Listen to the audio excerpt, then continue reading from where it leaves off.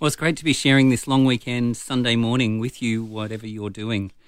You know, for many of us, we aren't doing what we expected or even hoped to be doing this long weekend. Maybe for some of you like me, you expected to be away on holidays, or for others, maybe you were expecting to be celebrating weddings or even significant birthdays with lots of family and friends over. But no matter what you're doing, chances are you're doing things or in places that you didn't expect to be. You know, throughout my life, I've found myself in situations, roles, circumstances that didn't end up as I expected. And as a result, it was not what I imagined or hoped for. And often because things don't turn out the way I expected, rather than seeing hopes and dreams being fulfilled, I guess I was left feeling hopeless and on different occasions actually felt like I'd failed. Now I could ask if anyone has ever felt that way or had an experience where something didn't work out as they expected, where maybe your hopes and dreams had been ripped away, leaving you feeling hopeless.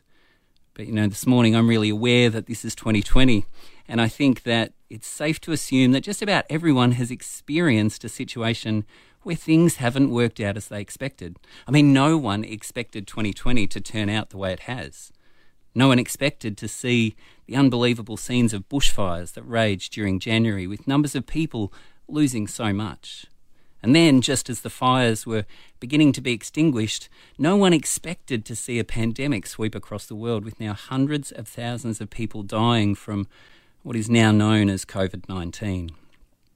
No one expected for us to be told to stay home for these past few months, and mums and dads certainly didn't expect to be homeschooling their kids, and people didn't expect to be told they couldn't go to work each day, and no one expected to be losing their jobs. After all, many, I think, started the year maybe even looking forward to promotions. No one expected that things would be so different. No one expected that they wouldn't be able to even go on holidays.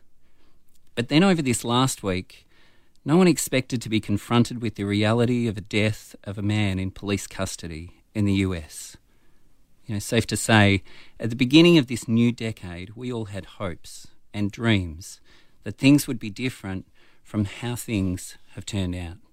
We all expected, we all hoped things would be different than what we're experiencing.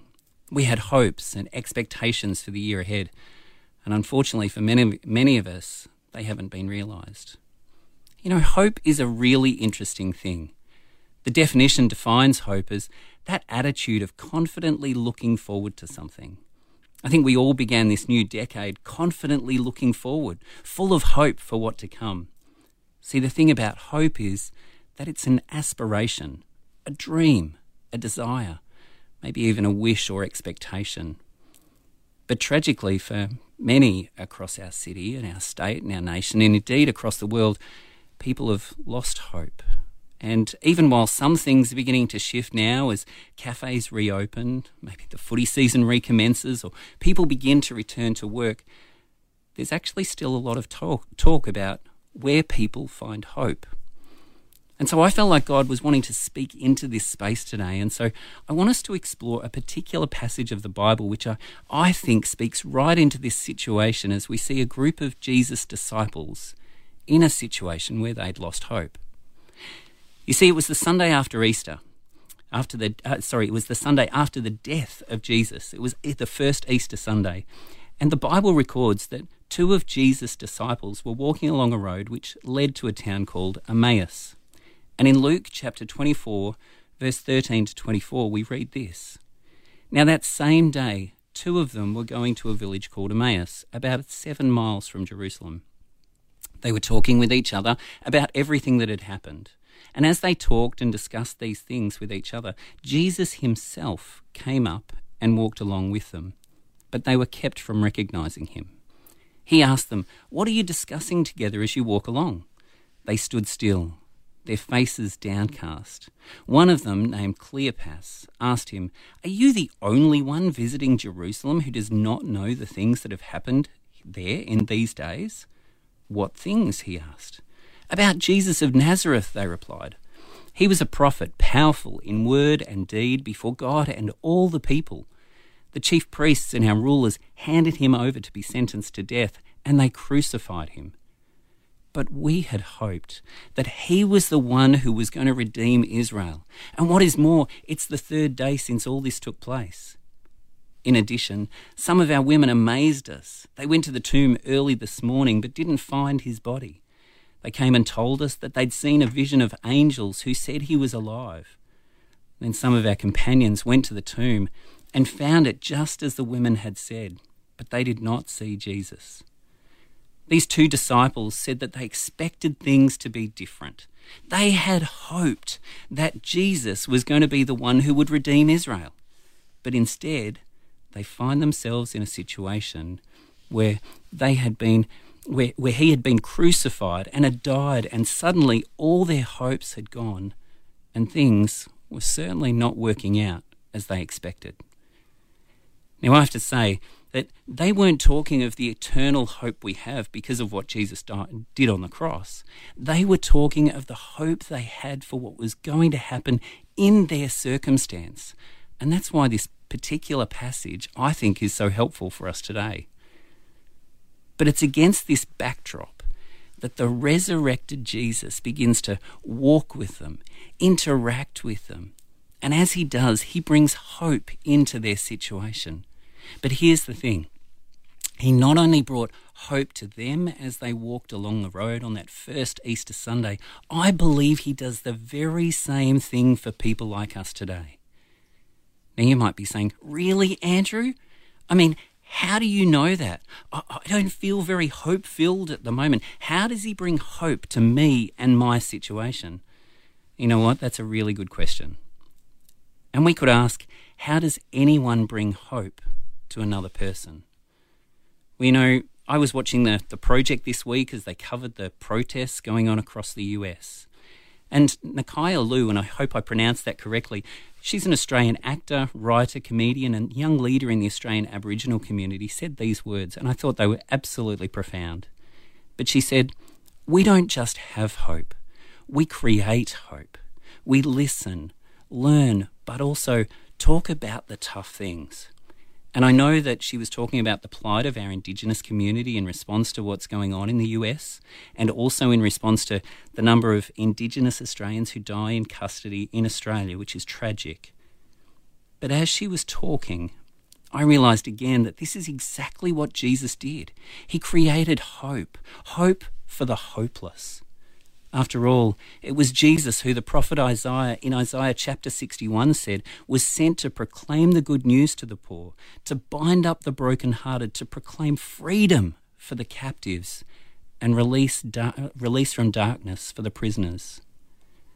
But in Luke 24:13-24, we see Jesus creating hope for these disciples as they walked along the road. And here's the first way he created hope, and that is that he shows up and he actually walks with them in and through whatever they're going through. You know, it's really interesting that the Bible records Jesus catching up with these disciples as they walk along. But what's interesting is he doesn't just briefly touch base with them. He doesn't just, step into their situation and then race off ahead of them again and leave them. He walks with them. He interacts with them. He talks with them, meets them right where they are in whatever they were going through. In essence, he shows up for them at a time when they feel helpless, hopeless, and they don't know what to do. And this encounter that Jesus has on the road with these two people shows us that Jesus is concerned with what we are going through, and he wants to encounter us and create or bring hope into these moments where we feel hopeless. But then secondly, Jesus creates hope in that he listens. He listens to us and he wants to hear us. One of the things I've found throughout my years of pastoral ministry is that people want to be seen and heard. They need to talk about their struggles and pain and engage in some tough conversations, but they also need to talk about their hopes and even their fears. The problem is that often people these days don't always listen. Most of us would have been in a situation where we felt like the person we're talking to isn't really listening. Maybe it was at work, or maybe it was with a family member, or maybe it was in a different type of situation. But I think we all know what it's like when you're trying to communicate something to someone and they're just not listening. And they haven't listened because they changed the subject or maybe even began talking with someone else instead of interacting with what you shared. I wonder how you felt as that happened. I don't know about you, but I find that so frustrating when that happens because it's like they really don't care about what I've been saying at all. But what Jesus displays in this passage is that he wants to hear. He doesn't presume to know what's going on. He wants to hear directly from us what we're going through. And so when Jesus asks, what are you discussing together as you walk along the road? He's actually trying to get them to unpack what they're going through and shows he's interested and wants to hear. Now, of course, their response is a natural one because, when something is the main topic of conversation for everyone, as if they'd be talking about anything else. And so they ask, are you the only one visiting Jerusalem who does not know the things that have happened here in these days? But then Jesus asks, what things? And he listens to what they have to say. And what he demonstrates to each of us is that he cares enough to let them talk, to let them vent and explain why it has affected them so deeply. But here's the thing, and that is that if Jesus was wanting to hear that then, I am sure that Jesus wants to hear the same from us, from each of us today. If he wanted to hear then, he wants to hear now. But I wonder if you've ever thought of talking to God and letting him know what's going on for you, for your family, in your situation, in your pain, with what you are feeling. Don't just presume he knows. I think part of the idea about building a relationship with God is actually telling him what's happening. I have a really good mate who each time I see him, each time we connect, each time I turn up at his place or he comes over to our place, he asks me, so mate, what's been happening? And then he's quiet and he allows me to talk without him butting in. And I have to say, that has been such a gift to me over the years. And I think we have a great relationship because now we do that for each other. But Jesus is exactly the same. He wants to hear what's been happening, what we're feeling, what we're going through, and what it is that's affecting us, bothering us, and even what's upsetting us. But then here's the third way that Jesus also creates hope, which actually takes place a few verses on from where we finished reading. And so I want to read from verse 28, which says, as they approached the village to which they were going, Jesus continued on as if they were going further. But they urged him strongly, stay with us, for it's nearly evening. The day is almost over. So he went in to stay with them. When he was at the table with them, he took bread, gave thanks, broke it, and began to give it to them. Their eyes were opened, and they recognized him, and he disappeared from their sight. They asked each other, were not our hearts burning within us while he talked with us on the road and opened the scriptures to us? They got up and returned at once to Jerusalem. And so here's the third thing, and that is that Jesus helps these two people know who it is who's sitting with them through what he does. See, in other words, Jesus reveals himself through his actions. Jesus actually does something that helps these two people have their hope restored. And as a result, it literally changes the course of their lives forever as they get up at once and return to Jerusalem. Jesus didn't just show up and he didn't just listen. He also acted. He did something. And through what he did, these two disciples saw it was him, and it changed the course of his life as they moved from feeling hopeless to hopeful. But the thing we have to understand from this whole passage is that just as Jesus created hope for these disciples in Luke 24, as they walked along the road, we're supposed to follow his example and create hope for people today. See, in doing this for these two disciples, Jesus demonstrates how we're to create hope for our friends, for our family, for our neighbours, for people who feel hopeless across our city, the nation, and even across the nations today.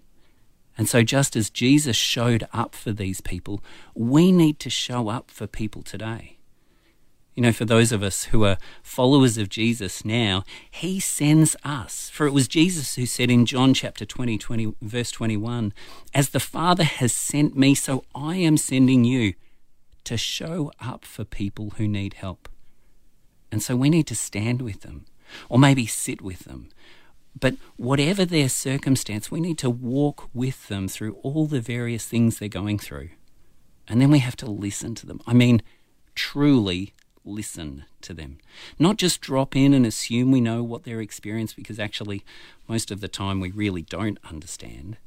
But friends, if we listen, truly listen to people, we'll begin to understand much of what they're going through. And then, of course, lastly, we need to act, and act that in a way that will reveal Jesus. Now, sometimes those actions will be to simply pray for them. But our friends, our family, our state, our country, our world need it more than prayers. People need us to act in a way that Jesus would, act in a way that would reveal who Jesus is to those around us. But when we do this, one thing is for sure, it changes the lives of people. And the reality is that we can all do this. No matter who we are, we can all create hope for people. So you might be asking today, where is the hope? Well, I believe the hope that each of us have is in the power of God working in the hearts of people. But in order for that hope to be created, we all need to do what Jesus did. We need to show up for people. We need to listen to people, to ask them to share what's going on for them, and we need to act in a way that people recognise that Jesus is working through us. Now, maybe today you're hearing this message and you have never started a personal relationship with Jesus. Well, you know, in a moment, I'd love to be able to pray for you that you would enter into that personal relationship with him. But I'd also love to pray for people that we would create hope as we go about not only the rest of our day today, but also about our week and about the rest of this year ahead, no matter what lies ahead for each of us. And so let me pray for you. Father, today I want to pray for all those people listening and joining us together. And Father, today I want to pray that God, maybe for anyone who has never started a relationship with you, that today would be the day where they say, Jesus, come into my life and change me forever. Show up for me. Let me have that conversation where I know that you are listening to me. That maybe, Jesus, you would act in a way that would help me know that you are real today. But Father, also I want to pray for those across our city who are feeling hopeless. Father, I pray that people, maybe your people, would show up for them. I pray, Lord God, for your people across this city, that they would truly listen to people and allow them to share what's going on for them and be their hope, create hope for them. And Father, that we would always act in a way where people recognise that, Jesus, it's you working through us.